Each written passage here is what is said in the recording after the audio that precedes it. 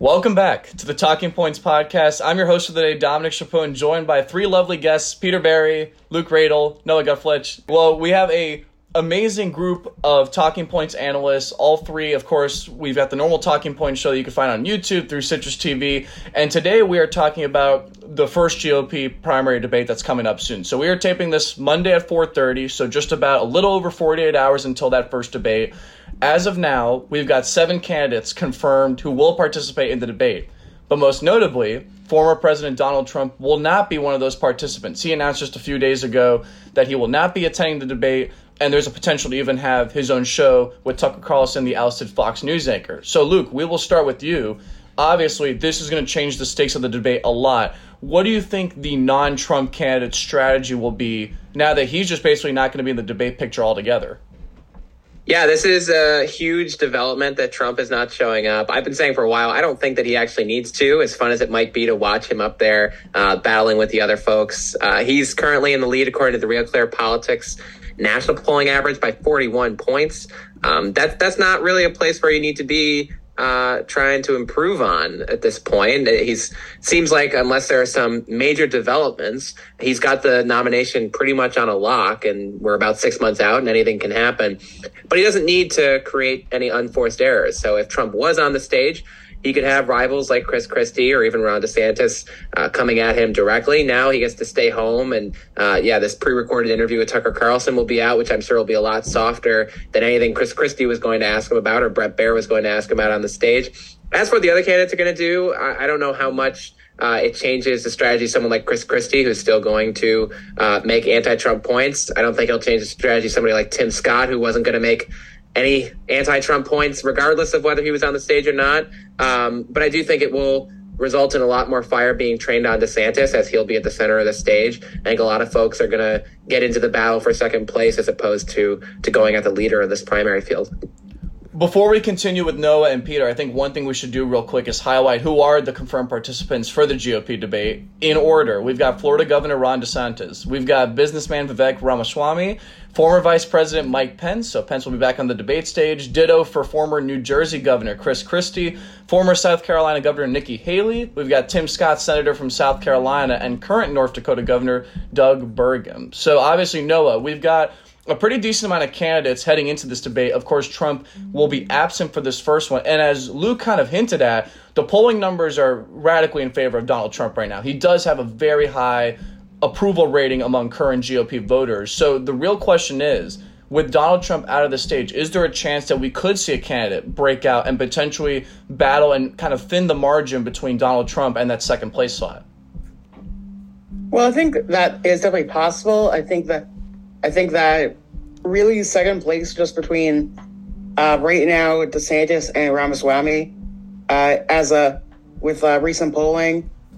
DeSantis has had a lot of missteps. The media has been on him a lot, and he has not responded well to them.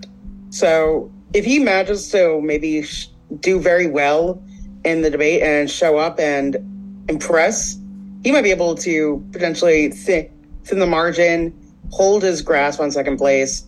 There's also Vivek Ramaswamy, who is a businessman from Ohio, who is he's kind of unorthodox. He has a lot of positions that are not very common in the GOP, notably that he wants to raise the voting age to 25. So if he has been getting he's been going up in the polls recently. 6 months ago, many people didn't even know who he was, and now he is arguably in second place. So if he manages to impress, he could potentially rise up. He could potentially overtake DeSantis officially and be second place. And there's also Tim Scott, Mike Pence, Nikki Haley, who have an outside chance if they do very well.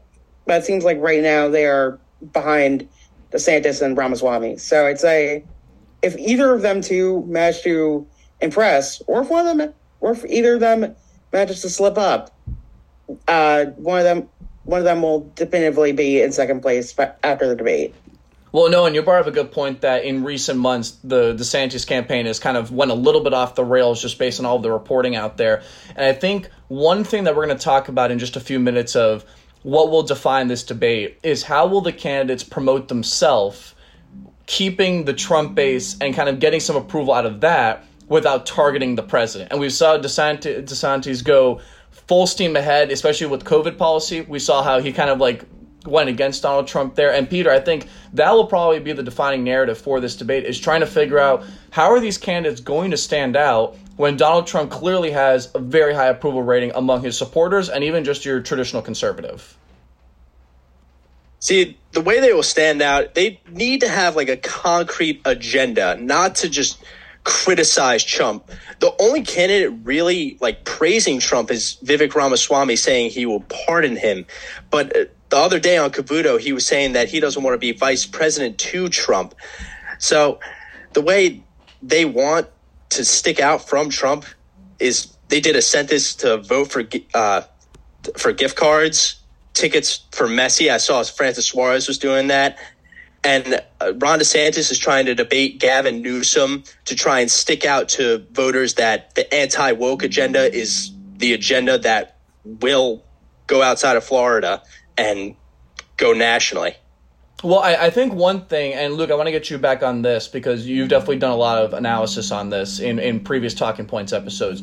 Trying to figure out, I think, the platform for the GOP in the 2024 election is going to be one of the biggest priorities, I think, for the party. I think something that a big takeaway from the 2020 election was it was basically the party of Trump, and it still is, I think, that, just based off the polling and the popularity. Do we see a buck in that trend? Does the Republican Party create a platform, or is it just going to be kind of the rally around the flag effect with Donald Trump? Yeah, I really don't think so. And I think a lot of this can be traced back to the RNC chair, Ronna McDaniel. She's been the chair of the RNC for the past, 3 election cycles, where you had in 2018, they lose the midterms. In 2020, they lose the presidency, Senate, and the House. And in 2022, they vastly underperform expectations with a, historically unpopular first-term Democratic incumbent in Joe Biden. By all accounts, Ronna McDaniel has done a bad job as the leader of her party and does not seem to have a grip on her party, to the point where Donald Trump just sent a giant middle finger to the RNC by saying, I'm not going to show up. But Ronna McDaniel is still going to allow Trump surrogates into the debate spin room. Folks like Carrie Lake, Byron Donalds, Marjorie Taylor Greene, they're going to be in the spin room on behalf of a candidate who's home in Mar-a-Lago. He's not even going to show up, and yet he gets to have his representatives there in the spin room. Just goes to show you how the national Republicans don't have control of their own party. The donors certainly don't. They anointed DeSantis as the guy to beat Trump. He hasn't been able to mount any real challenge to him thus far. Now they're trying to get in somebody like Virginia Governor Glenn Youngkin or Georgia Governor Brian Kemp. At the end of the day, the Republican Party base, the folks that are actually voting or caucusing in this primary process, they seem to want Trump, and they seem pretty well convinced. I got one last bit of polling data here for you. A majority of caucus goers could be persuaded. They're still making up their minds. Among all caucus goers, 40% have their mind made up. 52% say they could be persuaded. But look at this. Among Trump supporters, 42% of the caucus goers say they support Trump. 2/3 of them say their mind is already made up. They're already caucusing for Trump. So that's like a third of the GOP base in Iowa, in the very first state, saying, yeah, I don't care what happens in the debate. I don't care what happens in the rest of the primary. I don't care about the 4 indictments. I'm voting for Trump. So the numbers you bring up there are very interesting. So the New York Times, about 9 to 10 days ago, released in mid-August a poll breaking down the current GOP electorate. And I think something that stood out is that 26% of all of the GOP electorate was either in the label of traditional conservative or the right wing. Now, the right wing, as we know, is going to be is the belief that Mr. Trump is the savior of America, according to word for word what they're saying in this New York Times article. And then there's the traditional conservative bloc, which says they might not have a high approval rating of Donald Trump, but they'll still vote for him. And that's a pretty stark number for a lot of these other candidates, because you've got half of the theoretical electorate completely already made up their mind. And it kind of reminds me, it's not necessarily the same, but it does kind of allude to 2020 with Joe Biden, where he had such eventually once the other smaller candidates coalesced, he ended up getting the support. I don't think there's a chance that's going to happen this time around, because I think even if these other candidates, their votes coalesce around one person, whether it's DeSantis, whether it's a third candidate, I don't think that there's a chance. I think the real question is going to be, does anybody have potential during this to have a breakout moment in this debate? Yeah, I think you're absolutely right. I think the candidate right now who I think probably has the most likelihood, the best odds of getting that breakout moment is actually not DeSantis or any of the others that are in the lead, but is, as Noah mentioned, Vivek Ramaswamy. And we should note that, he's made comments about 9/11, saying that he doesn't believe what the government has told us. He's made a lot of attention-grabbing comments in recent weeks, but someone who seems to agree that Ramaswamy is a threat is Ron DeSantis, and we saw that from the leaked memo that came out from his campaign just last week, talking about how DeSantis is on the stage actually going to defend Donald Trump, the guy that he's supposedly trying to beat in this primary, the guy that's beating him by 41 points nationally. He's going to defend Donald Trump against Chris Christie and take a, quote, sledgehammer to Vivek Ramaswamy. This is from a super PAC memo that was leaked last week. So it's clear that, the Ramaswamy probably has the best odds of taking on Ron DeSantis for that second place spot, because he's better on TV. He has less name ID. He's less established in the minds of voters. And he seems to be, at least in words, maybe not in policy, because he's actually not been in government. He's just an author and entrepreneur. But in words, he seems to be trying to outflank Ron DeSantis in conservatism, if you can believe it. No, I want to get you back in the conversation here. Do you think that who would you identify as potential breakout candidates in the first GOP debate? Like, who can have that moment that might get him a couple more points ahead in the polls? As weird as it is, I would actually say it is probably Chris Christie. That, or at least he'd be one of my biggest decisions. Because he has, in many ways, not many ways, he actually has before taken out a candidate, Marco Rubio, in 2016, by saying that Rubio was, an establishment, Washington, D.C. insider, because he kept on repeating the same sentence or speech. So Chris Christie is in many ways similar to Trump, actually, where he just consistently attacks and attacks and attacks. And many of it actually much of it's actually about personality. So that actually does matter a lot to some of these voters. So Chris Christie, he could boost himself up a bit, I'd say. If he could just attacks the candidates there. Attacking Trump, I don't think that'd really work. I feel, since as Luke mentioned, many of Trump's supporters are like, yeah, well, we're voting for him. And everybody knows that he's just been attacking Trump. So if Chris Christie could attack maybe Ramaswamy or DeSantis, he could go up a couple points. And besides him, I'd say, besides Christie, I think that Mike Pence is a good debater and a good speaker, even if he is not the most interesting and is quite bland. I think that he's still seen as quite eloquent and frankly presidential when he speaks, so he could potentially also gain some. And besides him, Ramaswamy is flying up in polls. Also another one to look out for to go up in the polls after the debate.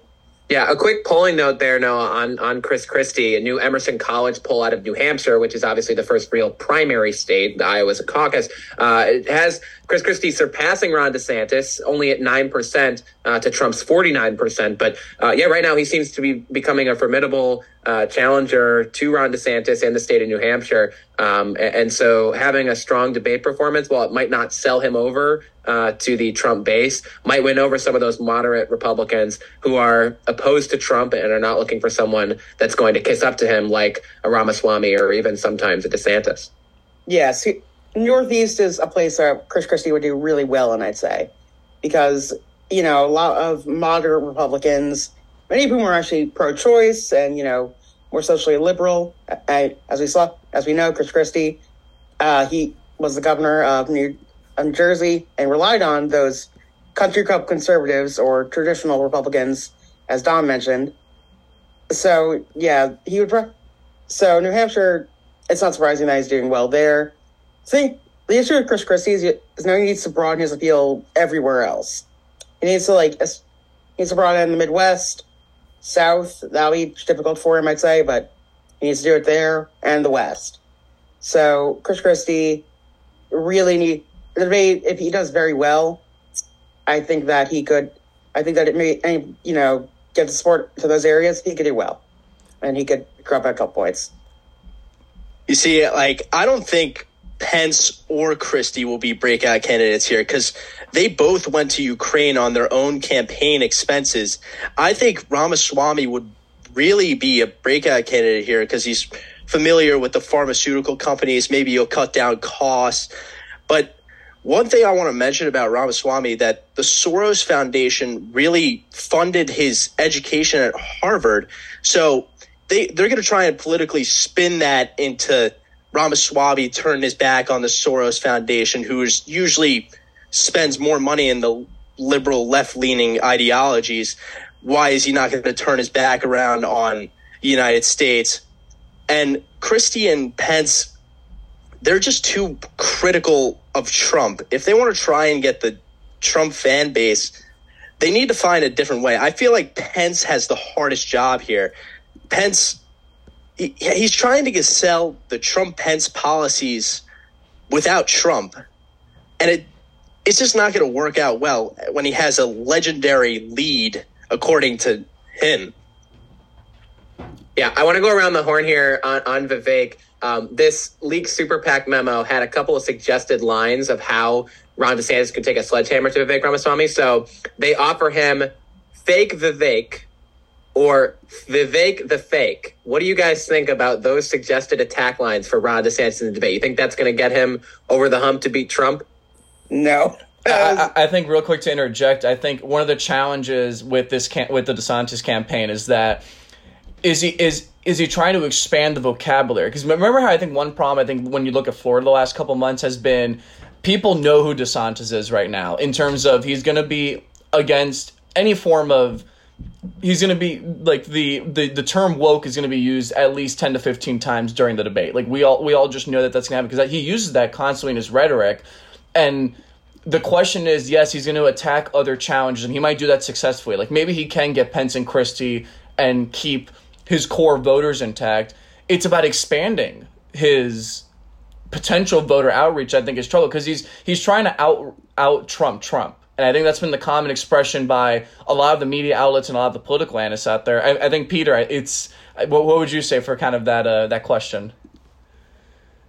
Yeah, the way it was worded on Drudge Report is that he's more of a political outsider. Just no one's really going to take up on a political outsider except for Trump, who has tons of money. But Vivek Ramaswamy, he's not like the ideal candidate. He's really just saying, let's pardon Trump. And maybe during this debate, he could have 2 points where he could align himself with the Trump base and say, yeah, let's agree with Ramaswamy over here. Yeah, one thing also about Vivek is that I feel like he also is really good at retail politics, and it's been more relatable to some of the electorate. Another thing to note is that he is a millennial. He's the youngest. He's 38, and I feel he is in touch, I think, with a lot of the younger voters. A clip I saw actually was him at a fair in Iowa. And him just rapping to Lose Yourself by Eminem. Yeah, he looks stupid doing it, but it's relatable and it's kind of funny, I'd say. It is different. So it is different for sure. Luke, you wanted to chime in real quick. Sure. I think seeing clips like that out on the trail in comparison and contrast to Ron DeSantis, for whom the narrative, the drumbeat constantly has been, he's awkward. He can't connect with voters. I saw there was a Washington Post article about how awkward Americans see themselves in Ron DeSantis. That's never the kind of article you want coming out on your campaign as you're trying to get yourself moving in a state like Iowa, in a state like New Hampshire, that really values having politicians come to them. I went out to New Hampshire actually with my dad in 2020 during the Democratic primary campaign, and the people in New Hampshire are just used to seeing presidential candidates, senators, congressmen, former vice presidents just walk around and be a part of the community at all their parades and things. And it's so important to be able to do that retail politicking. Forget about the fact that Ron DeSantis is probably one of the more successful conservative governors in the country on the policy issues they care about, on critical race theory, on all the stuff with education. It doesn't matter because he's not actually able to succeed at this television show that is running for the presidency. And that's why the debate, it becomes so important, is because it becomes a lot more about entertainment. It becomes a lot more about that than it does about substance. And that's why someone like Ramaswamy or Chris Christie, who's a former prosecutor, might be able to excel in that format. Whereas someone like, Tim Scott, who's a legislator, or Mike Pence, who's a little boring, as you guys mentioned, or Ron DeSantis, who's been a little awkward, they might not do as well. Yeah, those are all fair points. I think that could tie into one of the last questions that we should kind of get an answer to. What will be one of the main or the main policy issue that I think will be at the center of this debate? I think clearly abortion will probably be at the center of this stage, just given that the New York Times actually did a great article about a week ago. They broke down each candidate's stance on abortion, and a common thread is that Donald Trump, they analyzed that he didn't really have a stance. Like, he's said multiple times he's pro-life, but then policy-wise has never come out to say he supports, say, a national abortion ban or leave it to the states. Whereas in a lot of these other candidates, they have a much more hardline approach. So, Peter, we'll start with you. What would you say is the most dominant issue you think that will kind of define this debate? I think the two main issues will be Ukraine and immigration. If we're forgetting, near a year ago, DeSantis sent some asylum seekers to Massachusetts, and now there's a bunch of asylum seekers flooding states like mine, New York. Ukraine, as I said in the beginning, Pence and Christie already went to Ukraine, pledging their allegiance to Ukraine. I don't think it will be a popular issue since they want Trump back in, who said he would negotiate with Putin and end the war in Ukraine. And DeSantis is saying it's more of a territorial dispute when it's a full-blown invasion. I don't think he has the full cusp of what this Ukraine issue is about. Yeah, so I think really the biggest issues are going to be, I actually think it's going to be immigration is going to be one that's just been a very big issue since Trump came out of the scene in 2016. And there's a bunch of different views on that. Some are a bit more pro-immigration than others. I think that something that could be a big issue. I'd say also potentially culture war issues like abortion, gun rights. That's going to be a big issue since that's now more in the Republicans' platform. And I do think that really Trump himself is going to be an issue. They're going to be talking about just how much do you support him? What are you going to do if he is arrested on any one of the charges? So I think that's really going to be what the debate will kind of go. I think that's what some of the debate will come down to. Really just immigration, culture war, and Trump himself. Yeah, I think, Dominic, your question is really optimistic that there will be issues discussed or that it will make an impact on the campaign process, given the fact that Donald Trump is going to be likely turning himself in to the Fulton County Jail either the day after or 2 days after this debate. I think at the end of the day, it comes back to what the point you're making on abortion and the point that we started with about Trump skipping. Donald Trump has not actually outlined his abortion policy. And most GOP voters who might be inclined to care about something like that, if it were another candidate, don't actually care because it's Trump and they figure, he'll get it done. He'll figure out some way to negotiate a deal. I want to leave with one more piece of polling information. It's my favorite poll that's been done of this campaign so far. So it's a CBS News YouGov poll. Among Trump voters, who do they feel tells you what is true? Religious leaders come in at 42%, which is shockingly low in and of itself. Conservative media figures come in at 56%, which given a $787 million Fox News lawsuit probably should be a little lower. Friends and family, their own friends and family, come in at just 63%. They believe 63% tell them what's true. Number one in the poll among Trump voters, who do they believe is telling them what's true? Donald Trump at 71%. So regardless of whether he skips the debate, or loses the 2020 election, or goes on to lose the 2024 election, Trump voters seem pretty convinced that what he's telling them is true and seem pretty convinced that they're going to support him to be the president. Well, based off all of that conversation discussion we had, the first GOP debate that will happen on Wednesday night will definitely be a fascinating one and will absolutely kick the stage for primary season and the chaos that is a presidential election, which will be in 2024. Noah, Peter, and Luke, it was good to have you on. And as always, you could check out the Citrus TV Talking Points podcast on Spotify, among other outlets.